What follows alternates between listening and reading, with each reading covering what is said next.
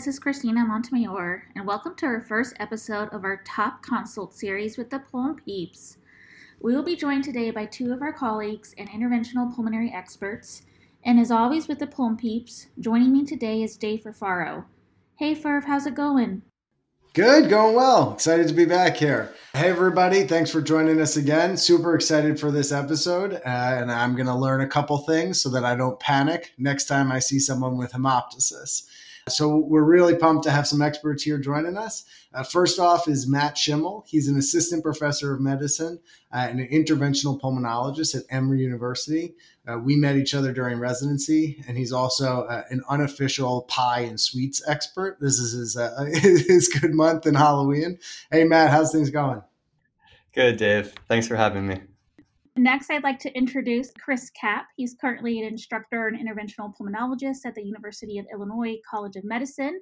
And Kapp and I had the honor of being co-fellows together, and I've learned a lot from him. So welcome, Kapp, and we're glad you can join us today. It's great to be here. Thanks for having me on. This is an exciting opportunity, and you're being a little bit modest. You were definitely my chief fellow and molded me more than the other way around. So, well, I appreciate that, Kapp. I definitely learned a lot of pulmonary procedures from you, but most importantly, I learned what a true March Madness man you are, and glad you were able to make sure that we had a fun March Madness every year. As our mission with the Pulm Peeps, it is to provide a platform of multiple formats to engage in pulmonary and critical care education to learners of all levels that you can access anytime and anywhere. One of these formats is our Top Consults, where Dave and I will be discussing common pulmonary and critical care consult scenarios. We will use cases to build diagnostic approaches and differentials, as well as to develop a framework to help with triage, diagnostic workup, and therapeutic approaches. Yeah, we're hoping that by having this, all of you can see consults and the internal medicine service and offer up a good explanation and a good approach to your pulmonary colleagues. And if you're a budding pulmonologist, have a nice guideline to sort of follow when you're seeing these patients. All right, so we have our first consult. We have a 35-year-old man, history of cystic fibrosis, and he's here with hemoptysis. He's on 4 liters nasal cannula and saturating well. So I'll just say this is the type of page that I get, and I especially got in the early part of my pulmonary fellowship, and my heart starts beating, my stomach starts sinking, because hemoptysis can be super scary, and I'm not always sure exactly what the right thing to do. Is it left side down, left side up? Like, who knows what's going on? We wanted to have this be our first consult that we're addressing on the Pulm Peeps so everybody knows how to handle it. So Christina, just to start with you, we've all been in this situation in pulmonary and in the ICU. How do you start with sort of your initial approach to thinking about hemoptysis? Thanks, Furf. How I like to approach things is first, I really like to just look at the clinical stability of the patient. So is the patient hemodynamically stable? So kind of looking at trend of vital signs. 2, is there any associated respiratory distress? So looking at oxygenation parameters, as well as the need for any supplemental oxygen. And 3rd, can the patient safely protect the airway and or be able to clear secretions? I think one thing we're probably all thinking of is, does a patient need to be emergently intubated or not? So once I determine clinical stability, I really then try to classify hemoptysis as small volume or non-life-threatening versus large volume or life-threatening hemoptysis. And we may, amongst the 4 of us, may have some differences, and I know there's some differences in the literature as to what defines large volume or massive hemoptysis, but I usually think of more than 150 cc's or half a cup in about a 24-hour time period, or more than 100 cc's per hour to be consistent with massive hemoptysis. What about you, Dave? What is your kind of initial approach or thoughts when you first hear about hemoptysis? Yeah, I kind of do the same thing as you. I feel like clinical stability for any consult is the first thing that comes. And then that size thing is the same thing I use. I kind of have the 100 cc's, 150 cc's. I'm not great. Don't use that much, mostly because I feel like patients don't talk in those terms, even though I kind of do. I always kind of go with the half a cup, which then to me seems like it's a large amount that's going on. And then, bright red blood versus mixed with sputum, these types of things making me a little bit more concerned. But I'm curious about you guys, Matt, Chris, is there something do you care about the volume? Is there some amount that, really triggers you, or what's your initial approach to this when you get the consult? Yeah, it's a good question, Dave. So I think, amount is a tricky thing to quantify, both for physicians and patients. I think a lot of times both of us are going to either overestimate or underestimate the actual amount that patients are producing. So I think, the actual amount, trying to quantify it, is less important. And exactly what you guys were saying, that any amount that actually is leading to hemodynamic instability or making the patient clinically unstable or has the potential to, would be something that I would think about as being on the massive side. And then as long as the patient's doing well and able to protect their airway and has enough physiologic reserve to handle the amount of blood that they're producing, that could be potentially less massive or less significant. I feel like that probably makes more sense too. It's like, putting a number on it, really doesn't help with the patient in front of you, but looking at them and seeing how they're handling it makes sense to me. Yeah. So, and then the next thing I always do, Monty, is I kind of think about where it's coming from, just to even start my differential. And I feel like sometimes with these patients, there's this little bit battle early on. It's like, is this the lungs? Is it coming from the upper airway? Is it ear, nose, and throat? Is it GI? And I feel like everybody's telling the other person to stick a camera down and see where it's happening. But, my rule of thumb is just to always assume it's real. Always assume it's coming from the lungs and it's my problem to solve. And only when I feel confident that it's not that, then I, turn to my colleagues for a little bit of help, ENT and GI, if it's coming from another source. And then my next question in that source is just what pictures do I need? Am I getting a chest x-ray? Am I getting a CT scan? Are they stable enough? Do I have to just put a bronchoscope down? And how can I kind of decide where these things are coming from? Finally, for me, and we're going to talk all about this, I think about the perfusion of the lungs just to, have an idea of what's happening internally. So as everyone probably knows, our lungs have two supplies. We have our bronchial arteries and we have our pulmonary arteries. And both of these can be sources for hemoptysis. And the interventions we're going to have are going to be slightly different based on these and their presentations. And I think we're going to delve into this further. So Matt, any other questions you have for our consultants? Yeah. Thanks, Dave. So I think amount, like we were talking about, but also frequency. So how often the patient's producing blood in what quantity is important. I also often ask about clots. So if patients are producing clots from the airway, that can be a bit more concerning, because usually that means that there's enough blood that's been pooled in the airways where it's actually had time to clot and they're not able to cough it up. So that's often a question I ask. And then sometimes I ask about color. So if the color that's coming up is bright red, sometimes that signifies more that it might be coming from the bronchial circulation. A lot of patients that we work with, especially in interventional pulmonary, may have large airway tumors or a lot of significant disease that impacts large pulmonary arteries. And if you ever have a patient come to the ER and they have dark purple blood coming out, that can be a bit more concerning.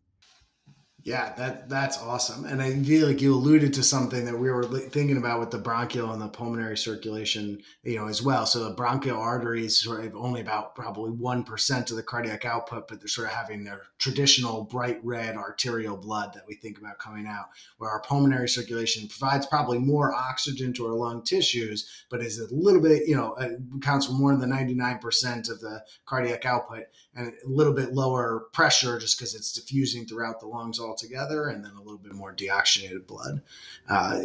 There's great things for everybody to remember as they're going into it.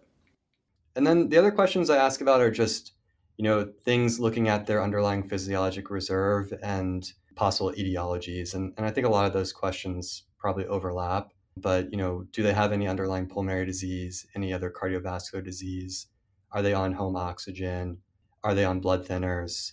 Things like that. So I think it's a lot different if someone comes in and they're on home oxygen, but they're stable on it, compared to someone who's not on any oxygen and at home and comes in is requiring like 3 to 4 liters. So I think those are two different stories about who can tolerate the amount of blood that they're producing. Thanks, Matt. You bring up some questions that every provider caring for someone with hemoptysis should be asking. And to summarize, the amount, frequency, and color of expectorated blood is important to know, as well as any associated clots, underlying pulmonary and cardiac disease, baseline oxygen needs, and finally knowing if your patient is on systemic anticoagulation. In order to provide a little bit more clarity on our patient and try to answer some of those questions, I do want to expand on what Dave said earlier. So we know we have a 35-year-old male with a history of cystic fibrosis. He has a baseline FEV1 percent predicted of 55%, who is not on home oxygen at baseline, and he's not on any type of routine anticoagulation or antiplatelet therapy. He noticed increased sputum production with a drop in his home FEV1 to 47% predicted and was started on IV antibiotics in the last 48 hours. Over the past day, though, he said he started coughing more, and this morning brought up about a half a cup of bright red blood. While in the ED, he required up to 4 liters nasal cannula to maintain SATs greater than 92%, but coughed up about another fourth of a cup of blood and desatted again to the 80s, requiring increase in his oxygen to 6 liters.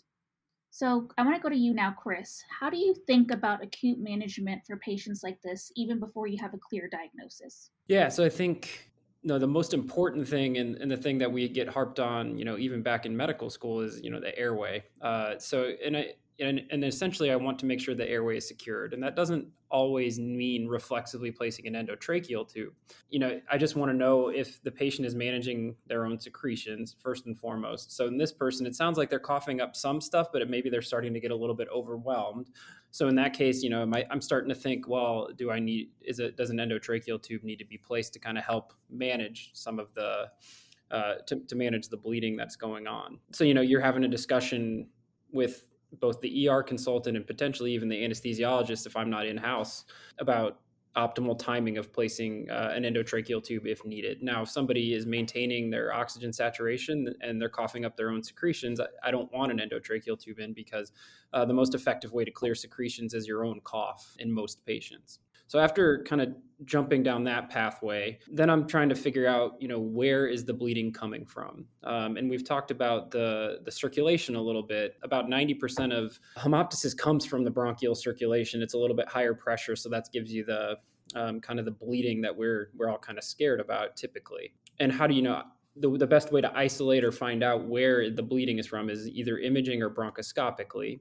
With chest X, there was a review of about 80 patients I looked at where they showed that chest X-ray was only effective in localizing the site or the side of bleeding in less than half the patients. So it's really not a great test. If somebody is stable and can undergo a CT with contrast preferably, that would be my first imaging of modality of choice. Obviously, if they're not stable for the CT scanner, then we intubate and figure that out later.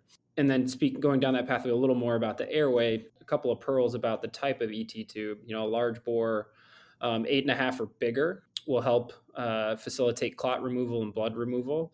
And then I always stay away from double lumen tubes in these situations because you have two smaller tubes and it's harder to clear secretions, and a lot of times you have trouble placing them. And then I'm thinking, then a little bit down the road, I want to keep the good lung good. So finding a source or the site is important. And then also reversing any systemic issues if they're present. Are they on anticoagulation?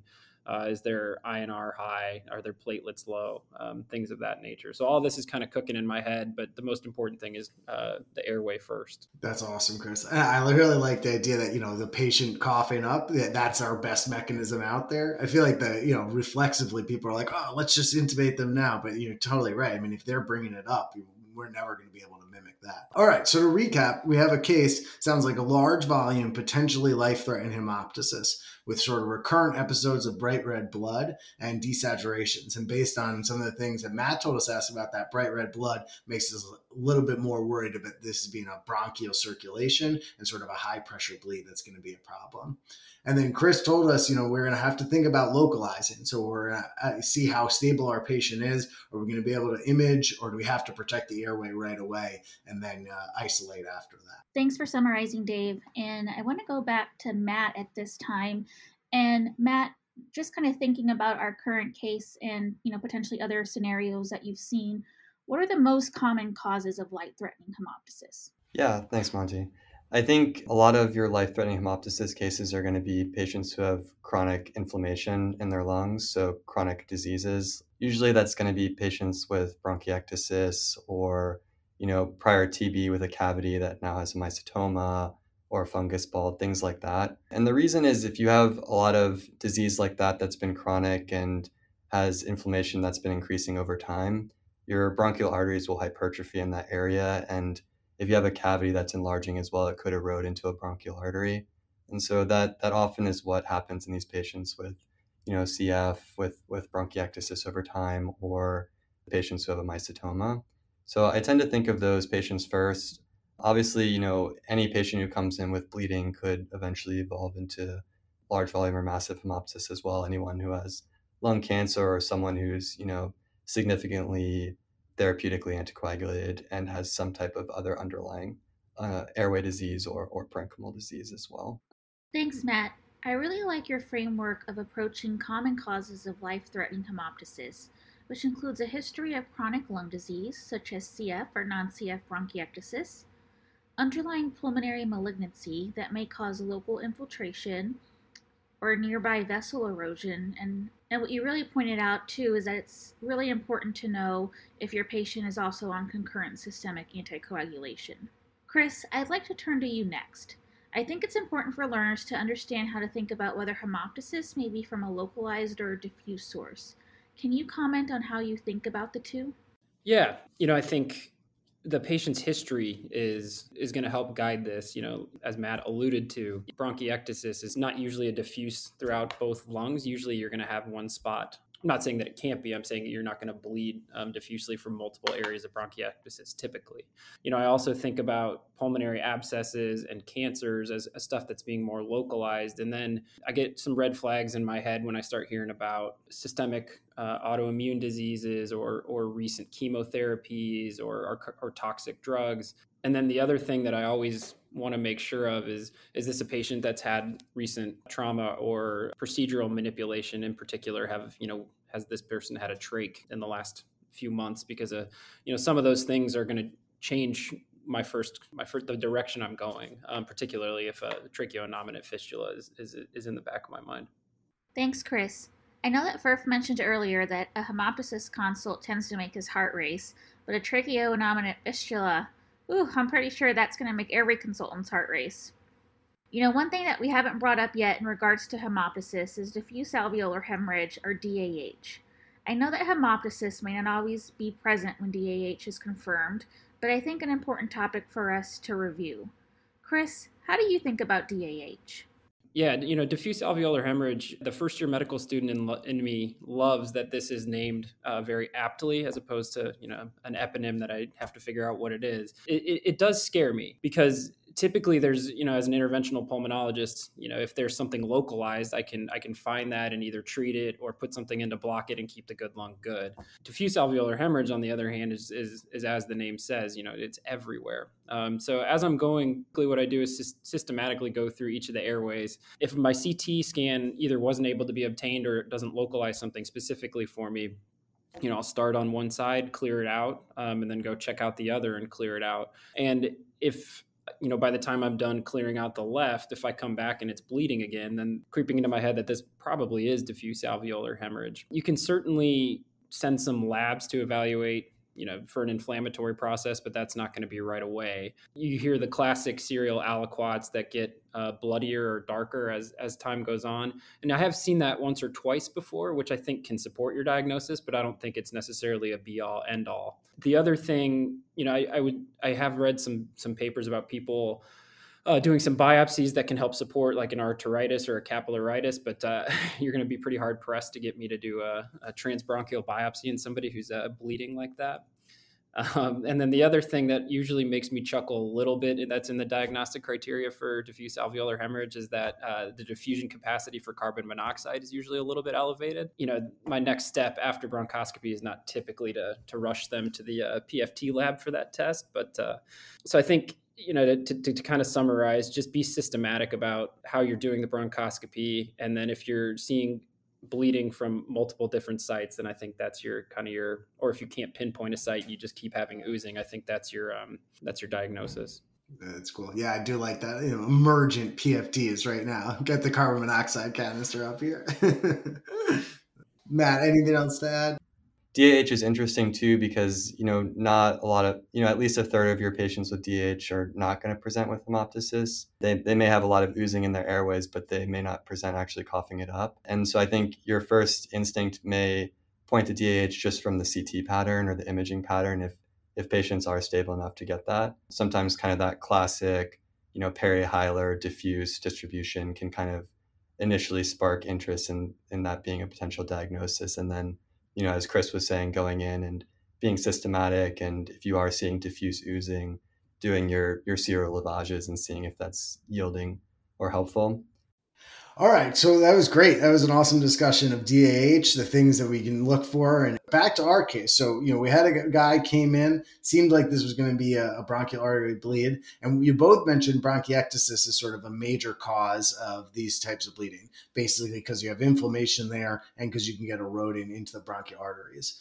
So, Chris, we talked a lot about airway protection. We talked about imaging. I guess one question is, for airway protection, what threshold do you have? I feel like it's clear when it's clear. They're desatting, they're not doing well, they can't clear their secretions, they're altered, we're doing it. But is there any threshold you have if the blood just keeps coming, like how often that you're just going to say they need this?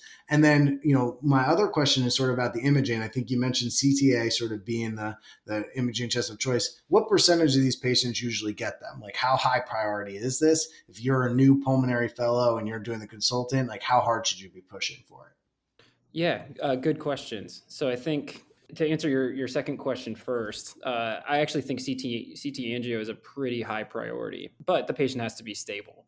So I think, when I got a lot of these consults as an IP fellow, and, we're getting them now as an attending. And the big thing is if they're stable to go on and get a CT scan, then I think that's my first step typically, just because it can localize and potentially even be helpful for our interventional radiology colleagues to do a bronchial artery embolism because that at the end of the day is typically the definitive treatment, at least in the short term. Awesome. Well, it sounds like imaging is going to be a really big priority for us then. But I want to go back to my first question that I noticed you conveniently dodged, but it's a question I often really struggle with. You have a patient, they're definitely desatting a little bit. They had one big episode, and then I go down and I talk to them and they're like, I don't know, doc, I feel okay. It's happening. Then they have another episode. I get paged again. And it's like, when am I pulling the trigger just to get a tube in and until we can figure everything out? Yeah. So I think that's partially the $1 million question, right? Because we talked about how you want your patient to be able to maintain their own airway, because that is the most effective way of clearing the secretions. But at a certain point, it becomes, well, we have to do something. And you're right, there's clear-cut cases, but in these patients who are sitting there talking with you and in between coughing up drops of blood, it becomes a kind of a difficult conundrum. I think, and that's where you bring in your multidisciplinary, group, which is, either your intensivist or your hospitalist who's managing the patient, your interventional radiology colleagues who are going to be the ones hopefully doing the bronchial artery embolism if that's the cause. And even your surgeons can be involved in some of these cases, depending on, what we think the cause is. At the end of the day, if your patient's sitting there talking with you, you can have a discussion with them. But, I think until you kind of piece everything together, that really is a difficult thing to do. I don't know, Matt, if you had other thoughts about that.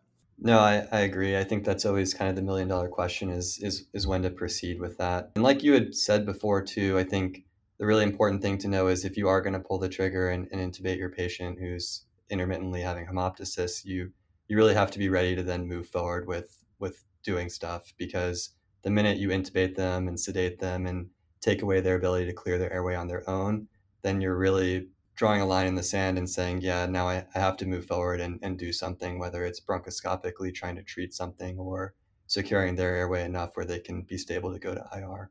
To follow up on that, Matt, you bring up a great topic worth discussing further. You and Chris are both interventional pulmonologists, so if you now have an intubated patient, can you talk about the bronchoscopic techniques and interventions that you envision doing in this scenario or a similar one? Yeah, that's a great question. So I think kind of Chris had alluded to it before, just being very methodical when you go in. There may or may not be a lot of blood in the airway or at least even clots. So I think clearing the airway first is obviously your first priority, making sure that the patient can oxygenate and ventilate appropriately. So if there are a lot of clots, you want to get those out, whether that's through, therapeutic suctioning through your bronchoscope or, even cryo excision of those clots is something that we can do often with our tools. But making sure that the airway is clear and then making sure that you can actually keep at least one side of the airway clear is really, really important. And then oftentimes we use a lot of other stuff, like ice saline is kind of our go-to, which is really just saline that's put in a basin full of ice and cooled. It's nothing fancy. Anyone can really do it, but it works really, really well. And that's pretty much our go-to. So whenever we're trying to clear blood in the airway or clots, we'll use ice saline. And the idea is that it vasoconstricts and it'll calm down any potential bleeding that's going on, whether it's local in the mucosa or even kind of distal out in the parenchyma where we can't see it. But definitely clearing the airway first is priority, and then looking to see if you can localize. So your next step is trying to figure out, is it coming from the right or the left, or where it's coming from. If you can localize it to a side, that's great. If you can localize it beyond that, whether it's a lobar airway or even more distal than that, that's even better. If you can localize it pretty distally, then you always have the option that you can kind of wedge your scope in that lobe or in that airway, do ice saline there, even apply suctioning to kind of collapse the airway proximally so that the blood will clot off behind it. Those are obviously ideal situations where you can get to that point where, the whole airway is clear except for one small area. If, there's something in the airway that you can treat, that's great. We can use laser therapy or APC, which is just kind of like a cautery device that we can deploy in the airway to kind of burn whatever might be bleeding. That's helpful if it's something that you can see, obviously. If the bleeding's coming from the parenchyma or distally, like in most of the bronchial artery bleeds, then, there's not going to be a lot that you can do therapeutically to kind of cool the bleeding other than, wedging and doing ice saline lavage and then just securing that side. So if it gets to the point where you do need to secure a side, then, selectively intubating over your bronchoscope is always something that you can do. And that's very easy and doesn't require other technical tools like a bronchial blocker. It's obviously easier to do on the left, becomes slightly more difficult on the right since you run into the issue with your right upper lobe takeoff and you may end up kind of blocking off your right upper lobe there. But if you have to do that, you can. And then, bronchial blockers are helpful. If you have the bronchial blocker available and you know how to use it, it can be very helpful to kind of occlude a smaller part of the airway where you're not kind of forfeiting, a whole part of your lung. Bronchial blockers are tough though. They're, one, it's hard to actually use them when you aren't dealing with bleeding coming at you. When you're dealing with a lot of bleeding and you're trying to do the technical stuff that requires placing the bronchial blocker, it can be kind of difficult. And then they move. So they can move, they can migrate, especially if patients are coughing. A lot of times we may paralyze these patients so that we can kind of keep the bronchial blocker in adequate position. That can be trickier, but I think anyone can, selectively intubate a side and use ice saline and get your scope wedged in an area if you're able to do that. The bronchial blocker is always a question I feel like comes up, and I'm always, I feel like trying to defer, say let's get them protected and then get them to IR where they get a definitive solution. So it's good to hear from the expert that it's just a temporizing. And I think to highlight a couple other things you said, just for everybody out there listening, protecting the side. If you know what side the bleed's on, that's huge. That's like part of getting that chest X-ray and CT early. You could selectively intubate. That's also where this thing comes about putting a side down. So, I feel like it's always counterintuitive, but if you know the bleeding's on your right side, you put the patient right side down so the blood can't drip over into the left and clog that. And then back to basic nerding out physiology. A lot of times those patients desat because the gravity dependent cardiac output is going to this downside that's filled with blood. So the ventilation and perfusion mismatch is totally off. You have less blood going up to the good side of the lung, but it's something you have to do to sort of just protect for the next step.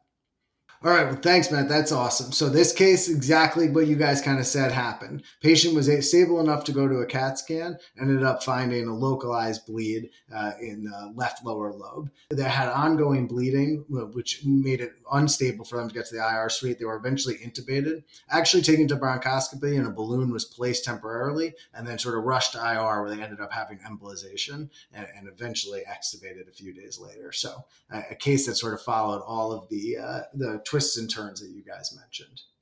Thanks, Dave. This was really a great case to go through altogether. And I also think it is worth mentioning, after this acute period, I have seen some residual small volume hemoptysis, so usually darker blood or small clots, that patients may expectorate after embolization in the 24 to 48 hours post-procedure. So definitely something everyone listening should be mindful of. In addition, specific to our patient with a history of CF, A mainstay of treatment has been aggressive airway clearance with hypertonic saline and pulmozyme, as well as chest PT in the inpatient setting. But these are definitely interventions that you should hold when your patient is presenting with hemoptysis and can be added back in a stepwise fashion. And I usually wait 24 to 48 hours after hemoptysis has completely resolved before reinitiating these therapies. I'm still thinking about everything Matt and Chris just taught us about acute massive hemoptysis. But first, we have another consult coming in. So we have a 74-year-old gentleman with a history of AFib on warfarin. He has a history of COPD, a 40-pack-year history, but he quit about 10 years ago, not on any HOMO2. History of chronic kidney disease, coronary artery disease, status post percutaneous coronary intervention on dual antiplatelet therapy, hypertension, and diabetes, presenting with hemoptysis. And I did look into this, Matt, and I answered some of the questions that you got earlier. So for you and Chris, I can expand. From a clinical standpoint, he had a desaturation to 92%, but is now on 2 liters nasal cannula, saturating 99%. I would say he's hemodynamically stable with a heart rate in the 90s and a blood pressure of 145/86, which is about his baseline. Other notable history is that his grandson recently had upper respiratory symptoms for the last 3 to 4 days, including a sore throat and runny nose. And in the last day or two, our patient has noticed that he's been coughing more. He woke up this morning and he had some sputum with flecks of blood and increased to about a tablespoon size amount of blood and sputum that was mixed. So based on that case presentation and consult, Matt, what would be your differential diagnosis for small volume hemoptysis? For small volume hemoptysis, I tend to think more in terms of like bronchitis, pneumonia, infection, especially in patients who are already on anticoagulation and may be more predisposed to having additional bleeding than you might expect otherwise. Other things that stay on my mind are still lung cancer, patients with bronchiectasis, things like that. They can still have lower volume hemoptysis and may not always present in a massive fashion. You can also just get bleeding if patients are on substantial anticoagulation. So we do see that sometimes, even if there's no underlying insult that we can pick up, patients who are significantly anticoagulated, sometimes we will see them bleed, whether that's in a diffuse manner or even sometimes it's more localized. So we do see that. And then occasionally we'll see patients in heart failure. And if they're coming in with significant pulmonary edema, especially if they have other underlying comorbidities that puts them in need of anticoagulation, and get kind of capillary rupture from the back pressure from kind of LV overload. And the capillary rupture plus their anticoagulation can really look a lot like hemoptysis or even large volume hemoptysis. Chris, for this type of patient, probably going to need a little bit of guidance. What type of labs are you most interested in having for them? And then how helpful is imaging in this small volume case? We talked about imaging in the large volume, which I think we all have taken home the great point that, CT is a top priority, but is it helpful here? Yeah, thanks for the question. So first of all, Monty, I want to congratulate you on your ability to take a succinct history and physical. That was really well done. In terms of labs, obviously we're going to want to get some coags, and in particular an INR in this patient who's on warfarin. Perhaps their diet changed or they're on a new medication, and their INR is now like 8 or something like that, and that could be the cause. Above anything else. I want to know the platelets as well, although even with a normal platelet count in this patient, you're going to be a little bit concerned about platelet dysfunction just in the setting of being on dual antiplatelet therapy. So I think those are the big labs I want to, and then, hemoglobin, just to make sure there's no anemia that, either could be caused by this or would make his reserve worse. I would also kind of want to know what his baseline functional status is. If he has COPD, so what does his most recent PFT show? Does he have enough reserve that I can kind of be cautious and wait, or is this something that I'm going to have to be a little more concerned about? And then also same thing with an echocardiogram, just again to help kind of risk stratify in my mind. To answer the imaging question, as a as an interventional pulmonologist, I'm pretty much never going to turn down a CT scan. And I do think they can be helpful. If this gentleman hasn't had a recent CAT scan, I would probably get one. If he can handle contrast, even better. But because in some patient like this, there might be an undiagnosed malignancy that's causing this, or something else that would have to be, kind of sussed out on an image. And I think it's always going to be helpful. And it's also a little bit less invasive than putting a bronchoscope in. Definitely agree. And, now thinking about this patient compared to our first scenario, I think the triage decision has to be now, what do we do with this patient? Do we admit him versus can he be discharged home? And I'd like to ask you, Matt, how do you decide whether someone like this patient should be admitted versus being discharged home with close follow-up? Yeah, that's a great question, Monty. It's also sometimes a difficult decision, but I think a lot of it goes back to kind of their physiologic reserve and the potential for things to get worse. So, if you do get your imaging and it reveals an underlying process, then that's one story. But if you're unclear of the underlying process that might be driving the hemoptysis, especially in someone who, has significant COPD and some other comorbidities that might put their physiologic reserve lower, I'd kind of be a little bit more cautious and admit them at least for observation and make sure that, one, things don't escalate in terms of how much hemoptysis they're having, and two, to figure out what you'll end up doing with their, blood thinners and their dual antiplatelet regimen. All right, great. So this patient was admitted for having a little bit of an oxygen requirement and some concern for that reserve that Matt mentioned. And his warfarin was held, but he was continued on his dual antiplatelet. He did have ongoing coughing, and later that night he brought up 2 tablespoons of blood with no clots, and there was some admixed sputum, so it was mostly dark blood mixed with sputum and not bright red. Chris, you guys get consults like this all the time. You're the IP. Everybody wants you to look into everybody's lungs. What makes the trigger for you to bronchoscope this patient? Say he has a CAT scan. There's no clear source, no mass that you're looking for. Should they be calling you back again when this happens? Are you going to put a scope down to look? Or is this the type of thing where clinical picture looks good, keep managing, and we'll take the next steps afterwards, after they get discharged? Yeah, great question. I think everybody gets scared about coughing up blood in the airway. So, I'm never going to be upset if a consultant calls me back about a repeated bout of hemoptysis. Now, what you described doesn't sound particularly stressful or scary to me.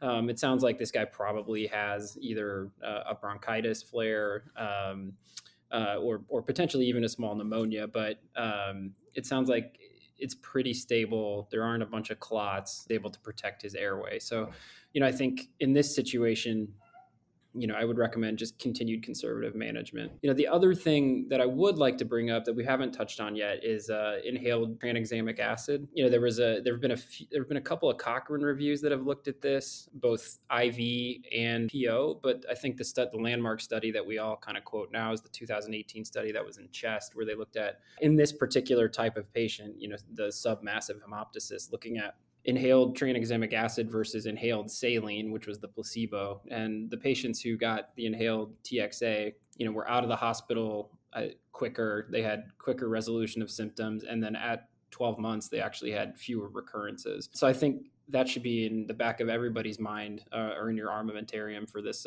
kind of submassive hemoptysis. I was going to ask about that because I feel like that's a practice change that spans my time. Maybe having consults is something to offer for these patients. Are there any other things that we should watch out for, or that the medicine team should watch out for when they're doing TXA nebs? Like anything to be concerned about, or pretty well tolerated and just a good solution for this small volume? Generally speaking, it is very well tolerated. Same side effects with any nebulizer, maybe a little bit of a sore throat, but really there's not much in the way of systemic issues that are associated with this. Even in the IV formulation, as I was looking through some of the reviews, there's not much in the way of side effects. So it's almost one of those things where it's just reflexive for me to tell people to start giving it. It's awesome. I'm going to put in my dot phrase. Maybe that's why I started using it so often in the last year, is because of Chris's dot phrase.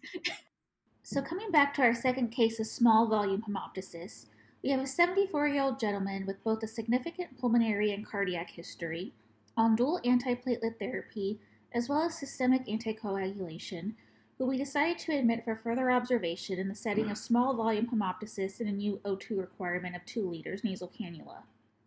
He was able to protect his airway and secretions and never required intubation. His INR on admission was 2.3 in the setting of AC on warfarin for his history of AFib, which was held. Given that he had a PCI in the last year, we kept him on his dual antiplatelet therapy. We did do a dry CT chest on him given his underlying CKD. We held off on contrast, but the CT showed no evidence of infection or malignancy, but he did have some faint bilateral interstitial markings. Given his sick contact history, we pursued an infectious workup. He was COVID negative, but his RVP was positive for rhinovirus. So, we attributed his small volume hemoptysis to an underlying bronchitis, secondary to a viral infection, and he was predisposed to small volume hemoptysis given his systemic anticoagulation and dual platelet therapy. He was started on inhaled TXA for 24 hours in typical CRIS-CAP recommendations. His hemoptysis resolved by hospital day 2. He was weaned to room air and rechallenged on warfarin given his high CHADS-VAS score, and ultimately discharged home and will be seen for an INR check and hospital follow-up next week. Well, this was awesome, guys. We really appreciate you taking the time. Any final tips or pieces of advice for people out there about dealing with hemoptysis, and then how to contact, and any friendly advice for their reaching out to the interventional pulm team? Don't be afraid to ask for help. So we're always around, both, our teams and, thoracic surgery, ENT, anyone who's around. So if you are worried, this is always a reasonable thing to call someone about. Yeah, I'd echo that. And I think the importance of having a multidisciplinary team in situations like this is critical to success. You're intubating and taking somebody to the bronch suite, and then you're calling IR and you're taking them over there. And then potentially you're talking to your surgeons and you have your anesthesia colleagues involved. So as with anything in probably any walk of life, communication and getting the right people involved is critical to helping patients out. Birth, we have another consult coming, so Pulmpete listeners, stay tuned for another upcoming episode of our Top Consult series. Before we go to our next consultants, there are 5 pearls that I am leaving here today with. Always determine the clinical stability and respiratory status of your patient with hemoptysis. Matt mentioned amount, frequency, and color of blood is going to be important to know when calling your pulmonary and IP colleagues for help. Always assess airway status. As Chris mentioned, if your patient can protect his or her airway and manage secretions, you do not want to take that natural reflex away from them. But if they can't and you need intubation, discuss the ability to place a large bore ET tube, preferably 8.0 or larger, with the airway team at your institution. Remember, the lungs have 2 sources of circulation, as Furf nerded out about, both the bronchial and the pulmonary circulations, and call for help early in these cases. Well, thanks everyone for listening to the Pulm Peeps. Check out our website for some differential schemas for hemoptysis and approaches to consult like this, and also some pictures of chest x-rays and imaging that you can expect to find with hemoptysis. This episode was produced, recorded, and edited by myself and Christina Montemayor, and the music was original music made by Eric Rogers.